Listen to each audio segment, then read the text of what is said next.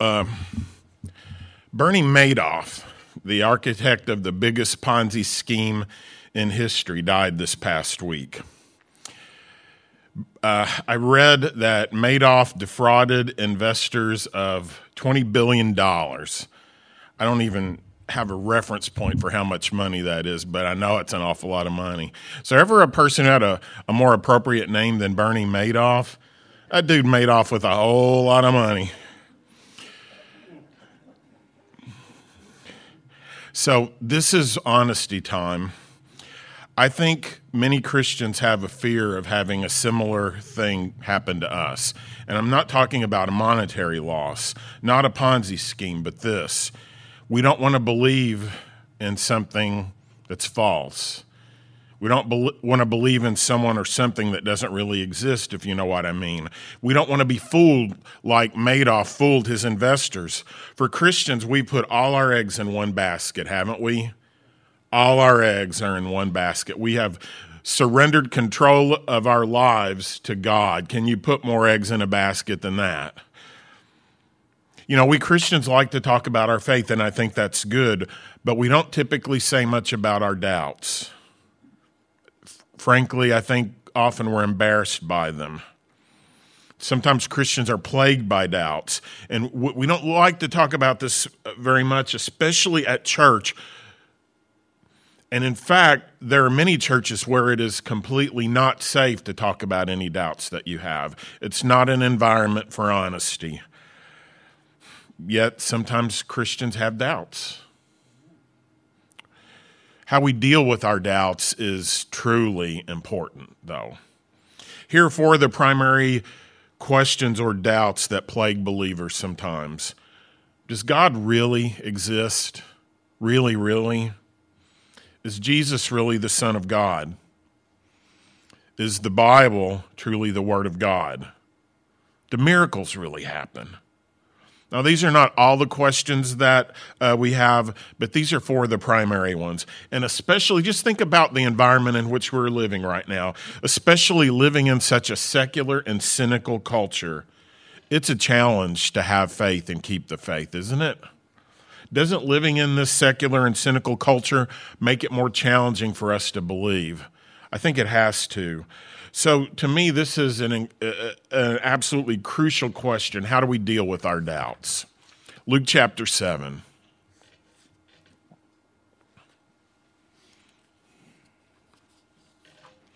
Luke chapter 7.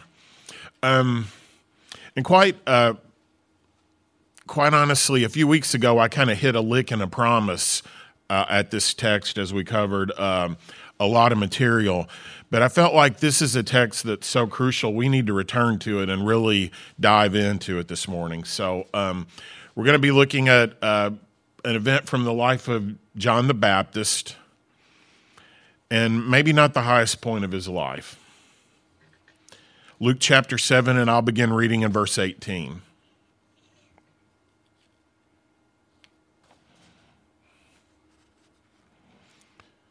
Luke 7:18.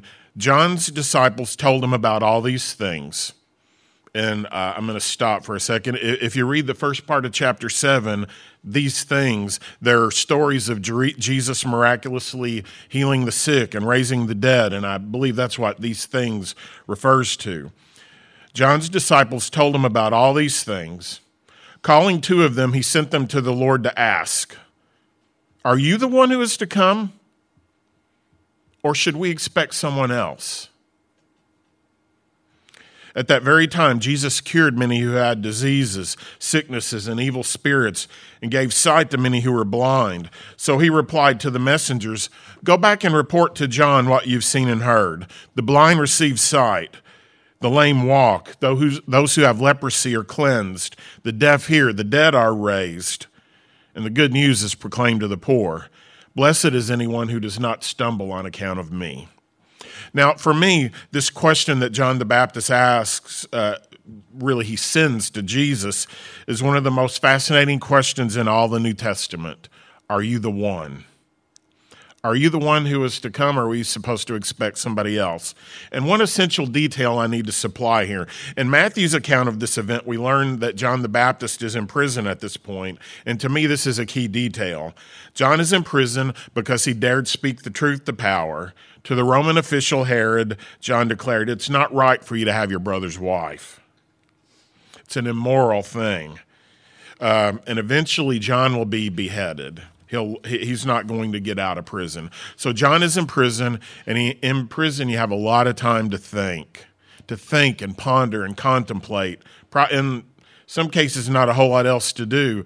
And for a prisoner at this point, unless they were under house arrest, the conditions are going to be harsh. This is not a 21st century minimum security prison, right? It's not a white-collar country club prison that we've all heard about in the media. And John knows it's possible that he'll never be released, and he knows that he might be executed. And in fact, that's what ultimately happens as he'll be beheaded. And so John sends two of his disciples to Jesus with this question: "Are you the one who is to come, or should we be expecting somebody else?" Now, think about who is asking this question. This is John the Baptist, the prophet. This is Elijah 2.0. The voice of one sent calling in the wilderness, "Repent, prepare the way for the Lord." The bold and fearless prophet whose life's work was to prepare the way for Jesus, the Lord, God's Messiah, the Christ. And he said of Jesus, he quote, "the Lamb of God who takes away the sins of the world." And he also said, "I'm not worthy to stoop down and untie Jesus' sandals." And if you remember the story, even when Jesus and John were still babies in their mother's wombs, when their mothers visited together, the baby John leaps in his mother's womb in response to being in the presence of Jesus. Even then, while still in the womb, he was responding to Jesus. And John is either the first or among the very first to understand much about Jesus' true identity. And John's entire life's work was to prepare the world for Jesus, the coming one. And now as he sits in prison doing time, he has nothing but time on his hands, he begins to wonder. He begins to ponder, even to doubt what he has known all along. Maybe his mind's playing tricks on him at this point. He has a crisis of faith. Is Jesus really the one? John, who has spent basically his whole life declaring that Jesus is indeed the one. John was possibly the person most sure of who Jesus actually was. This most powerful proclaimer of Jesus' identity, now he's asking, is he really the one? What have I done? What have I done? I may die here. Is it possible that I was wrong all along? Have I thrown away my life for no good reason? Is Jesus really the one like I've been saying all along? Or am I one in a long line of false prophets? It has happened before. Have I been duped? Could I be wrong about him? And I bring this up not to throw stones at the prophet John the Baptist. In fact, Jesus said about John, among those born of women, and I think that includes about everybody, among those born of women, there's nobody greater than John the Baptist. Jesus said that. I know I'll never be half the man John was, so I'm not trying to tear down a truly great man. But here's the reality. Even the greatest people have moments of doubt. The greatest people, even the strongest, have moments when their faith is weak. Isn't that true? Abraham, the father of the faithful, who lies about his identity who lies about his wife's identity because he's afraid. Or Moses, who exasperated becomes angry and disobeys God, strikes the rock to get water instead of speaking to it. Peter, that bold follower of Jesus, when it gets too hot, he denies the Lord. And John the Baptist, who begins to have these serious questions. Even the strongest have moments when their faith is weak. And there may be another reason why John asked this question of Jesus. Think about this. When Jesus begins his public ministry, recorded in the Gospel of Luke, chapter 4, Jesus preaches from this text. Jesus says this about himself. The Spirit of the Lord is on me because he has anointed me to proclaim good news to the poor.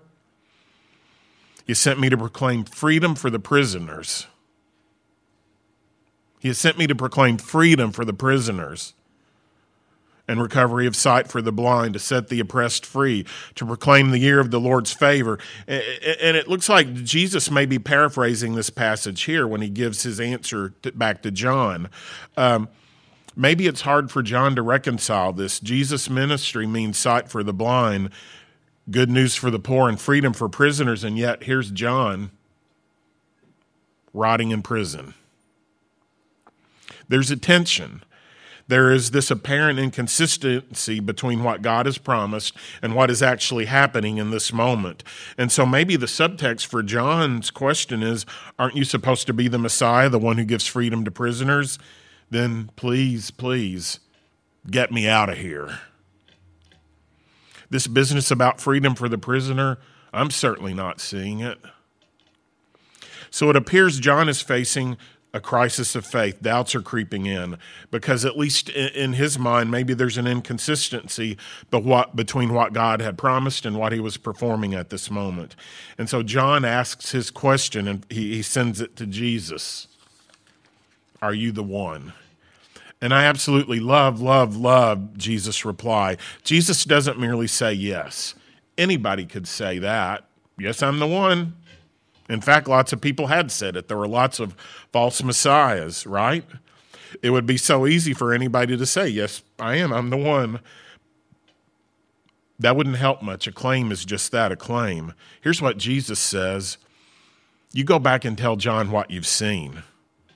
Go back and report to John what you have seen and heard. The blind receive sight, the lame walk, those who have leprosy are cleansed, the deaf hear, the dead are raised, and good news is proclaimed to the poor. If I can give you the subtext here, the subtext is believe the evidence. Believe the evidence. There's plenty of it. Jesus fits the bill. He didn't just claim to be the one. He proved it. There was a demonstration, not just a proclamation. These were no empty claims. All of Jesus' actions were, in fact, declaring, I am the one. Capital T, capital O. I am the one. And part of what that means to John is this. John, you're not rotting in prison for nothing.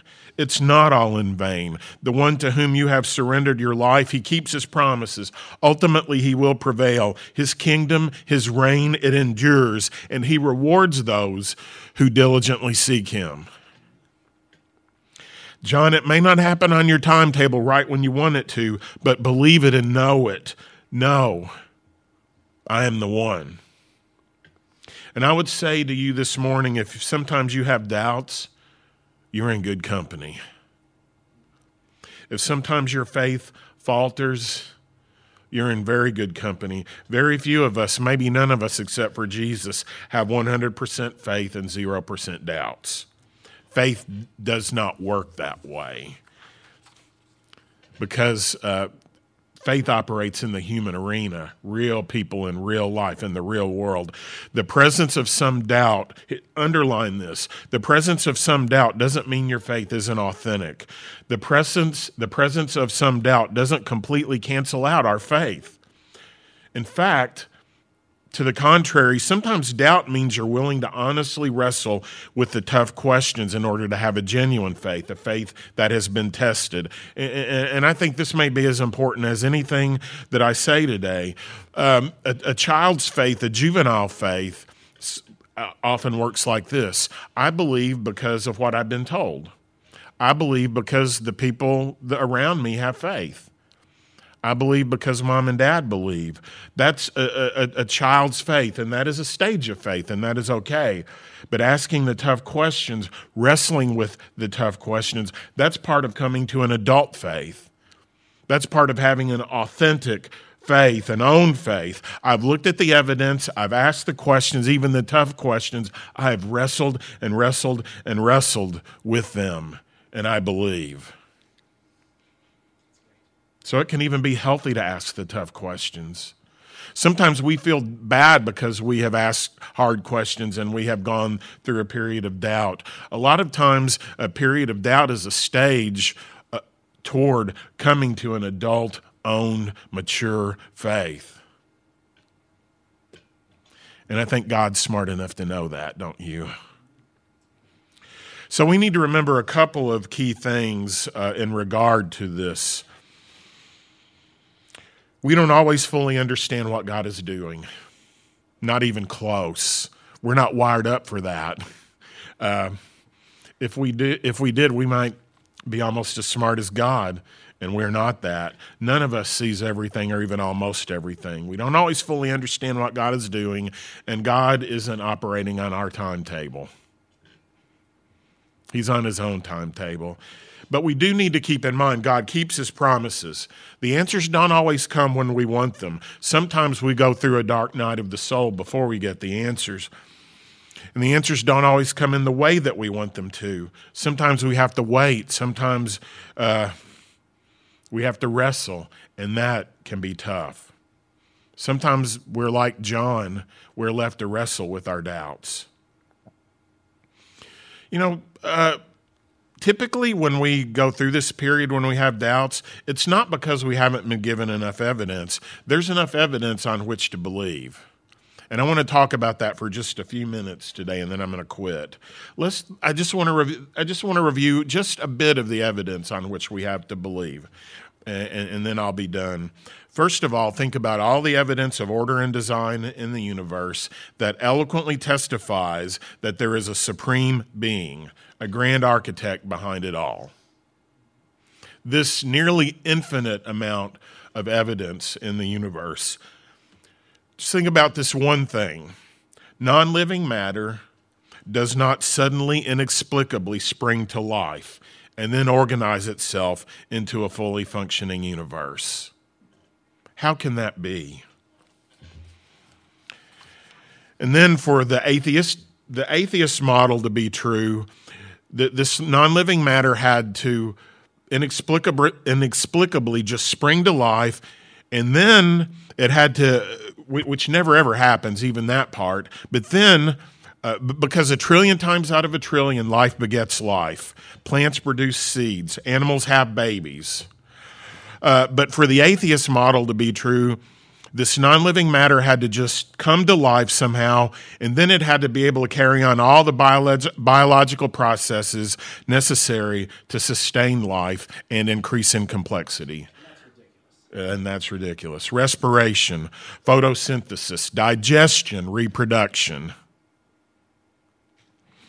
Even something as simple as a watch means that there had to be a watchmaker. A tornado does not go through a junkyard and produce a new Cadillac. It does not work that way.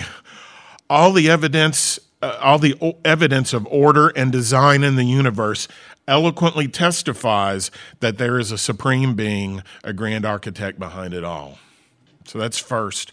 Secondly, Jesus' unique life and teachings, his glorious resurrection, and his unparalleled impact in shaping the world all testify that he was who he claimed to be.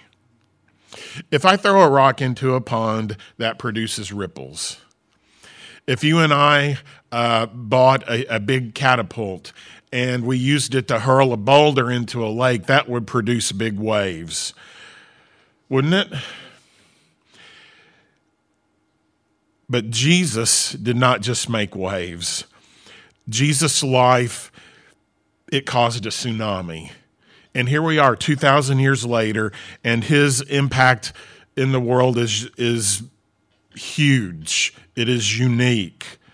And his claims are further buttressed by the fact that his apostles were willing to go to their deaths because they would not stop insisting that they had seen him risen from the dead. Insane people will not knowingly and willingly die for a lie. And so I just want to say again, Jesus' unique life and amazing teachings, his glorious resurrection, and his unparalleled impact in shaping the world all testify that he was indeed who he claimed to be. Third and finally, the Bible has, as you read this, you pick up on it, the Bible has such remarkable impact into human nature. Such remarkable insight into human nature and the human condition. It is beyond uncanny, it's supernatural. The Bible is of supernatural origin and testifies to the power and glory of the one who inspired it. The Bible has such remarkable insight into human nature and the human condition. And I've just talked about this for maybe 5 minutes this morning, the evidence. There are people that write 400-page books on the evidence. This is just scratching the surface. But here's what we're dealing with in reality in this world. We're called to walk by faith and not by sight. We're called to hold on to a hand that we cannot see, and that's a great challenge. I've never seen heaven. I've never seen God per se. I've never seen Christ. But it's kind of like the wind blowing. I don't see the wind, but I see its impact. I see what it does. We see the evidence. We see God's Spirit and God's wind at work in this world. But we're called to walk by faith in a world that is not always friendly to faith. In fact, sometimes it's hostile to faith. So that's a challenge. And so sometimes in life, if you can't be real at church, where can you be real? Sometimes in life, we may wrestle with doubts, or we may go through a season where we deal with doubts in our lives. But it is a struggle that's worth the effort. One day we'll see him face to face, the one in whom we believe. All our doubts will melt away, faith becomes sight, and we walk in grand victory forever. In the meantime, we walk by faith, described very beautifully by a singer-songwriter who lived in Bowling Green for a time, Michael Card. To hear with my heart, to see with my soul, to be guided by a hand I cannot hold, to trust in a way that I cannot see. That's what faith must be. Can you say that again? To hear with my heart, to see with my soul, to be guided by a hand I cannot hold, to trust in a way that I cannot see, that's what faith must be. That's what God has called us to. Maybe you're ready to respond to that call today. Maybe you're at a place in your life where you're ready to put your trust in Jesus and repent of your sins, surrender control of your life to God, be united with Jesus in his death, burial, and resurrection, be united with Jesus in baptism. Or maybe you have come to the Lord at a time in your life, but you're ready to come back home. Whatever the need is on your heart, you can just make your way to the front.